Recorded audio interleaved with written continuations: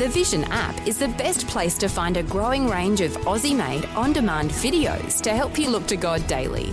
Be challenged by a series of apologetic interviews produced by Creation Ministries International, and inspired by Helping Hands, which showcases people and organisations who make the world a better place. There are new videos being added every week in the free Vision Christian Media app. Just tap the Watch tab to see the growing selection.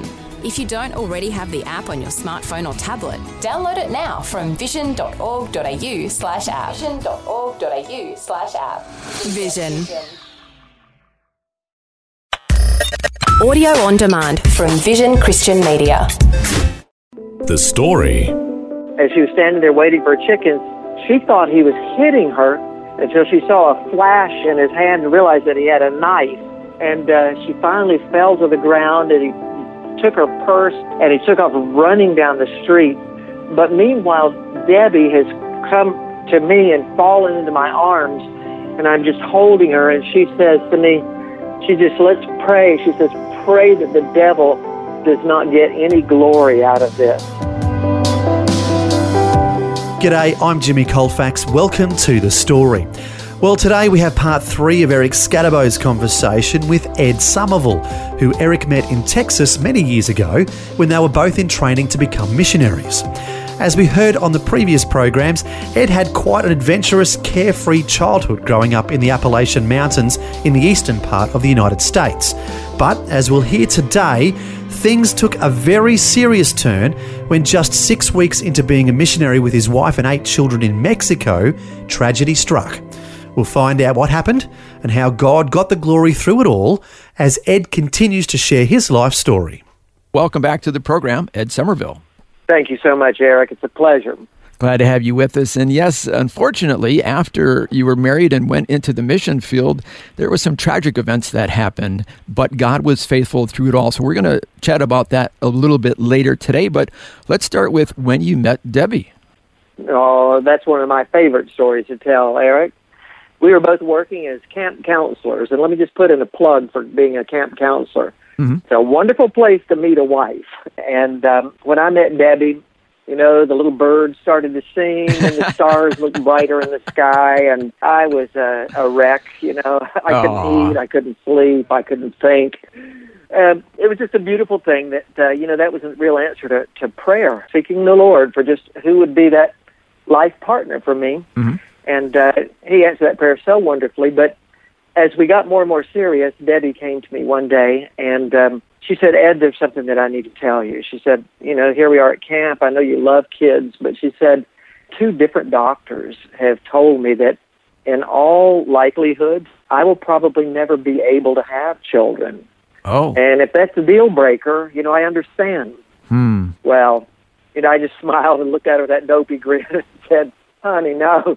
Don't worry. I said, if you can't have kids, we'll just go out and adopt a dozen or 2. No big deal. So I was not put off by that at all. Yeah. So we went ahead and we did get married, and at least back in that day, the conventional wisdom was that, you should probably invest some time in your relationship and in your marriage. You shouldn't immediately start, adopting kids or trying to have kids. So at the advice of Debbie's parents and her doctor, she was taking some birth control. And, we were going along with our life. We were both teaching school up in the mountains in a little country school and living in a little house on top of a mountain and got a little dog. And life was pretty good. And, we thought, well, if we get to the place where we want to start thinking about a family, first of all, let's make sure we have our family finances, in a good place. And we've got enough money to consider children. Eric, I'm just going to tell you something. Yeah? That point in time never really arrived when you can afford to have children. Yeah. But what did happen to us was that our car that we were driving broke down. And so for the first and the last time in our lives, we went out and bought a new car. It wasn't much of a car. It was a little tiny Subaru hatchback, bright red, but it was brand new, and we were really happy with that, but it didn't last long, because about 3 weeks after purchasing that car, I was in a hurry to drive the hour into the town because I was going to pick up a couple of my younger brothers who were planning to come and spend Thanksgiving with us. I wanted to go get them at the bus station, and I was running late. So that part of the country is all hills, and it's windy roads. And what happened is I got behind two slower cars that were in front of me, and I was going to be late picking up my little brothers at the bus station. So I was getting more and more anxious and kind of in a hurry, and I'm thinking, okay, how can I get around these guys? Where can I pass them? And I had traveled that road many times. I knew there was one spot where I could have a long enough straightaway and be able to pass them. So when we got to that spot, I mashed down on the accelerator. I got up to about 100 kilometers per hour, pulled out to pass the car in front of me, and that's exactly the moment he pulled out to pass the car in front of him. And so without realizing it, he forced me off the road. I shot off about a 10-meter cliff. Doing end over ends, and wound up, my brand-new car looked like an accordion, and I'm at the base of the cliff there. A couple of little old ladies pulled over and got out of their car and said, "You best get out of there. That thing might blow up." So I climbed out through the windshield and got up the bank, and they called Debbie. She came and picked me up. We went and got my little brothers, and at home that evening, Debbie and I were there just, thanking the Lord together that, yes, we'd lost our car, but I was basically unscratched. Really? And I don't know about you, but there's been times in my life when I felt like, the Lord was trying to get my attention, and that was one of those times. Yeah, I think that would get my attention, okay, Lord, if you have something to say, we're listening. Yeah. And so felt like the Lord just spoke to both of our hearts at that moment and said, Ed, Debbie, you trust me in so many different areas of your life. And he said, but I'd like to challenge you. Would you be willing to trust me in regards to a family and children? And we kind of looked at each other and we thought, well, that's the safest and the best plan always, is just to trust God. And so, yes, we would like to put that whole area of a family into God's hands and trust Him. And so the Lord said, okay, good. Then I'm going to make you two promises. One, I promise you that I will not send you a child that you will not have love for, and that you won't be able to love. Great. Good. And the second promise was, He promised that He would not send us any children that He would not be the one responsible to meet their needs, food, clothing, shelter, whatnot. That was going to be His job, if we would open our hearts and be willing to just trust Him for children. So Debbie stopped taking her birth control, and 1 year later, our little daughter Mary was born. Blonde-haired, blue-eyed little princess. Now remember, I'd grown up with all these rough and tumble little brothers. Yeah. Way too much testosterone in my house. So when I'm holding this little beautiful little baby girl, I'm like going, God, are you sure you know what you're doing? God, I have no idea what to do with a little girl. But He helped me, and as we figured all that out, so that was just the most beautiful blessing, just a miracle of a little child that two doctors were wrong when they said that we would never have kids. Yeah. And so 2 years later, little baby Sarah was born, and a couple years later, our son Will came along, and then Ned. A couple of years later, there was Becky, and then Scott, and a couple of years after that, there was Rachel, and finally, at the end of about 16 years, Walter was born, our youngest, last child. And I have to say that Debbie stopped. She was a school teacher. I was a school teacher. After those first couple of years, she had to stop teaching school and stay at home to, raise the babies and everything. So imagine a family of 10, and I'm taking home a school teacher's pay. The math just doesn't work out, and yet I can say here, 40 years after God gave us that promise, there was never a time when He did not provide a place for us to live and have food on the table and transportation and clothes on our back. And And I just want to say God has been incredibly faithful to us over all that time. And that big family, I mean, there was a lot of love there and a lot of adventures. And, you know, I could write a whole other book about what it was like to have a family of 8 children. It was certainly an unusual thing. But we reached a point then in the year 2000 where we felt like the Lord was calling our family to be missionaries and to go and work with a group of missionaries in southern Mexico. And as we began to look at it more seriously and began to just get the confirmation for the Lord, we had a lot of friends who said to us, you know, what are you doing? You know, don't you realize the danger that you can run into? They've got scorpions down there. They've got vampire bats, you know. They've got tarantulas. Yeah. You know, there's a lot of bad guys down there.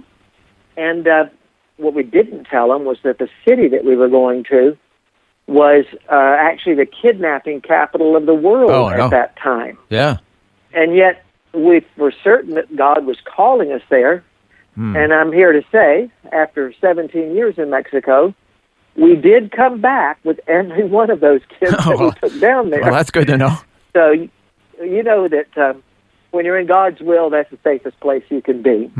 But we headed off to Mexico with this vision of starting up a new ministry with a team down there of Christian camping, which, you know, we had experience in. And later on, it developed into a missionary training center for Mexican missionaries who were wanting to go out. So anyway, we were praying and trusting God that we were going to really make an impact in that country and that we would see not just a few dozen people come to know Christ, but that we were praying for thousands of people through the ministry of Christian camping, that they would come to know the Lord. And so we just had a lot of faith and a lot of trust that the Lord was leading us there with an important purpose in mind. Of course, you know that there is an enemy, and there is such thing as spiritual warfare, and there is opposition. And so you mentioned one of the more serious and sad things that happened to us, and it was only after we had been in Mexico for about 6 weeks that Debbie and I left the kids home and went a few blocks down to the town center where we were going to have the oil changed in our van and do a little shopping. And we were waiting for the mechanic to show up and walking around the town square, and we spotted this man who was dressed all in black and had some kind of ugly-looking tattoos across his chest and his arms. Very menacing kind of look on his face. We just didn't pay a whole lot of attention. We kept on walking, wound up back at the garage, and the mechanic showed up, and as he was getting ready to put the oil in the van, Debbie said, I'm going to step around the corner and go pick up a couple of rotisserie chickens to take home for supper, about 5 o'clock in the afternoon. It's in broad daylight and everything. So she stepped out, and about 2 minutes later, I looked up, and Debbie was running back to me, coming through the gates of the mechanic shop, covered with blood because she had been stabbed 14 times by this strange-looking man that we had seen who had approached her. And as she was standing there waiting for chickens, she thought he was hitting her until she saw a flash in his hand and realized that he had a knife. And he was striking her with that knife time after time, and she began to fight for her life. And she finally fell to the ground, and he took her purse and even grabbed the chickens, and he took off running down the street, leaving her he thought for dead. So as he was running down, the mechanic saw him running down the street, and he took off in chase. The assailant threw his knife into a shop, and the shopkeeper there was friends with our mechanic, so the two of them chased this guy down the street and tackled him to the ground. But meanwhile, Debbie has come to me and fallen into my arms, and I'm just holding her, and she says to me, let's pray. She says, pray that the devil does not get any glory out of this.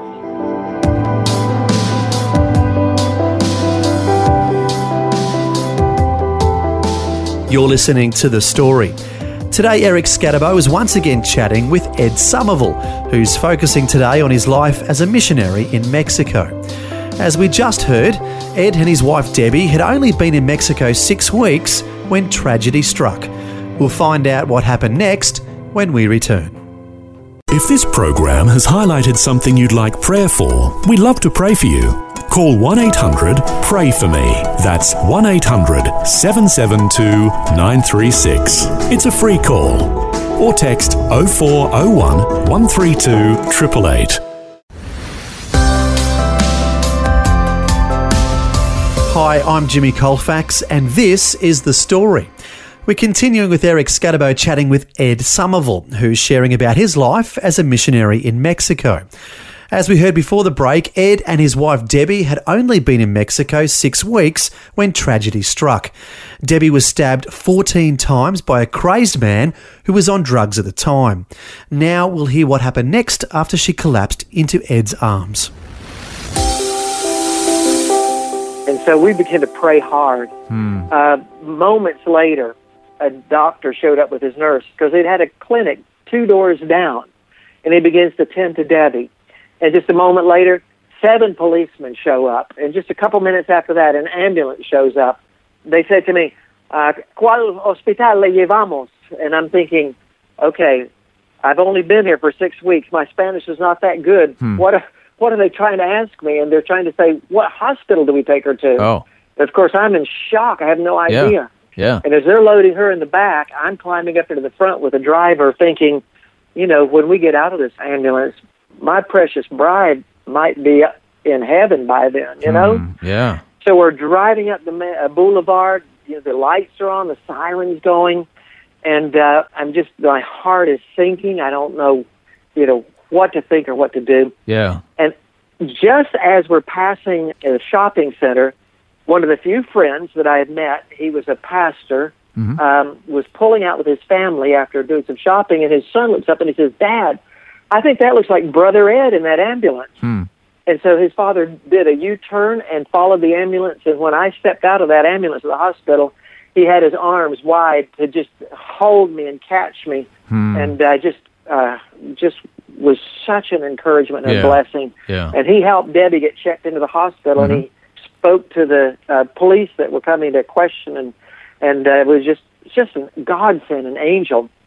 Just a few minutes later, the doctor came out of the examining room, and he said to me, Sir, he said, your wife is a very lucky woman.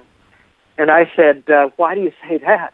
He says, well, they've stabbed her 14 times. And he said the knife blows that were aiming towards her heart and lungs, each one was deflected by a rib. Oh. And I said to him, Sir, that's not luck. Yeah. I said, God was there. His angels were watching over Debbie and protecting her. They said, we're going to put her to sleep, and we're going to put in like 58 stitches. Wow. But in another 45 minutes or so, I was there with her, and she was coming to out of the anesthesia. She was fine. They were going to be able to release her the following day. And so she spent the night in the hospital. We got some friends to stay with our kids that night.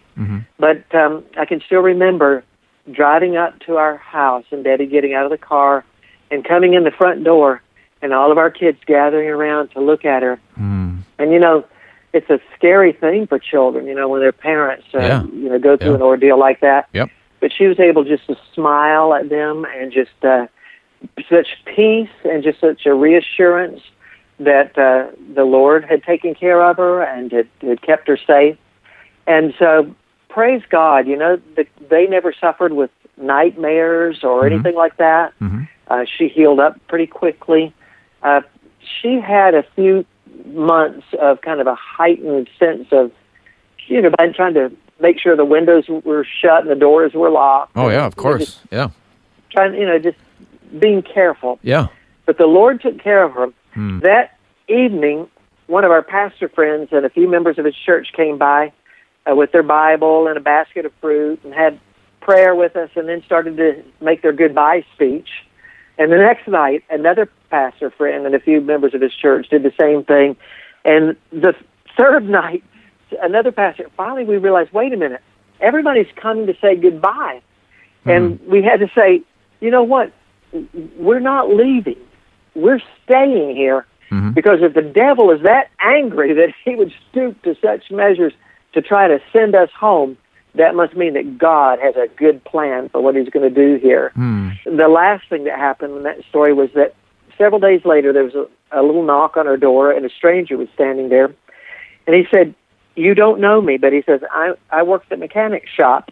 And he said, when your wife was stabbed that day, he said, I was up underneath a car and working. And he said, I looked out and I saw you holding one another, and I heard you praying, and I saw such a peace. And he said, that peace is something that I need in my life. And so we were able to lead that mechanic to the Lord right there. Yeah. So, you just have to trust that God knows what he's doing with all of that. So praise him for the way that he's faithful and he watches over us. Like I said, 17 years later, we came back from Mexico, back to the States with all of our kids. Now, getting older and almost grown. But we had another kind of a frightening moment, and that was that Debbie got word that her grandmother had passed away with ovarian cancer, which is an extremely aggressive kind of cancer, and she really didn't survive long after she was diagnosed. A year later, Debbie's mother passed away with this exact same type of cancer. And when Debbie's doctor found out about this, he had a conference with her, and he said, this is a very hereditary kind of a cancer. And he said, my recommendation is that you have a hysterectomy. That's the only way that you will be able to avoid you being next, know? Yeah. So he said, I would advise you to have that operation yesterday if you could. Yeah. And so, we took our doctor's advice, and she went and had that surgery, and they sent a sample off, a biopsy, to the lab, and it was a week later that he called us into his office, and he looked very sober. We sat down there not really knowing what to expect, but just trusting the Lord. And he said, well, we got the results back from your biopsy. And he said, yes, he said, there are mutant cells in there, but he said, we have managed to catch this thing just in the nick of time, just before these cells started to become cancerous. He stopped and he looked at us for a moment and he said, I have a theory. Looking at Debbie, he said, when you made the decision to have all those children, he said, you allowed your woman's body to do what a woman's body is created to do. And the hormonal, ebb and flow, going through pregnancy and then through breastfeeding. He said, it's my firm conviction that in deciding to give life to your children, that as it turns out, your children have given life to you, because that has delayed the onset of this cancer until we were able to catch it in this surgery. And so Debbie and I just looked at each other, and, God moves in mysterious ways. And who would have thought, that just trusting him for what his plans were for us and for a family would in the end be the thing that would spare Debbie's life. And just so grateful to him for the ways that he has led us in our life and provided for us and protected us. Well, thank you so much for sharing. We just have a few moments left. Could you kind of reflect back over the whole of your life from childhood and what we can learn from the lessons of the life of Ed Somerville? I would say this: God is a big God. Amen. He's a lot bigger than any of us think or know.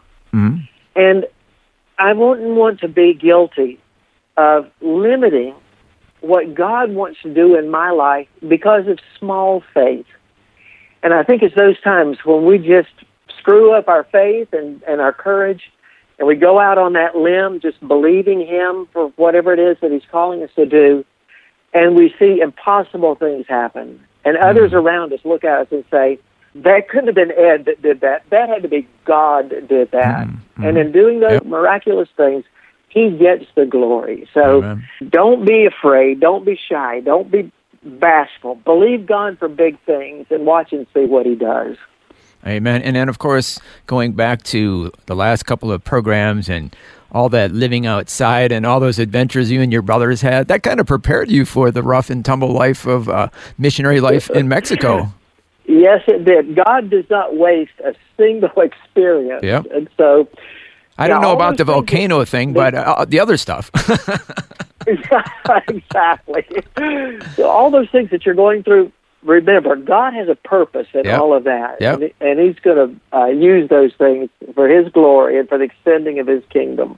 Amen. Thank you so much, Ed Somerville, for sharing your stories with us. Thank you, Eric, for the opportunity. It's just been my pleasure, and just look forward to getting to know all of your listeners. One day we'll meet each other in heaven, and we'll sit around and tell each other more stories than you can shake a stick at, as they say around here. That was Eric Scatterbo chatting with Ed Somerville about his life journey, all the way from a carefree childhood in the Appalachian Mountains to being the founder of a missionary training centre in southern Mexico. Eric and his wife Jean met Ed and Debbie in 2001 at Spanish language school, shortly before Ed and Debbie went to Mexico. Little did they know at the time what was in store for their new friends in Mexico, but as we heard, God was with them through the valley of that tragic time and has been faithful every step of the way. As we've heard, Ed started off as a teacher and went on to become a principal of a Christian grade school. He then went on to train missionaries as a director of an evangelistic camp in Mexico and is now involved in training missionaries in the United States. Quite a journey that he and his wife Debbie have been on, and Ed is in the process of writing a book about this part of his life in Mexico. We pray he's able to finish it and share with others how God has worked in their lives. Well, thank you for joining us for the conclusion of Ed Somerville sharing his story. I'm Jimmy Colfax, encouraging you to share your story with someone today. The Story. Just another way Vision is connecting faith to life. Thanks for taking time to listen to this audio on demand from Vision Christian Media. To find out more about us, go to vision.org.au.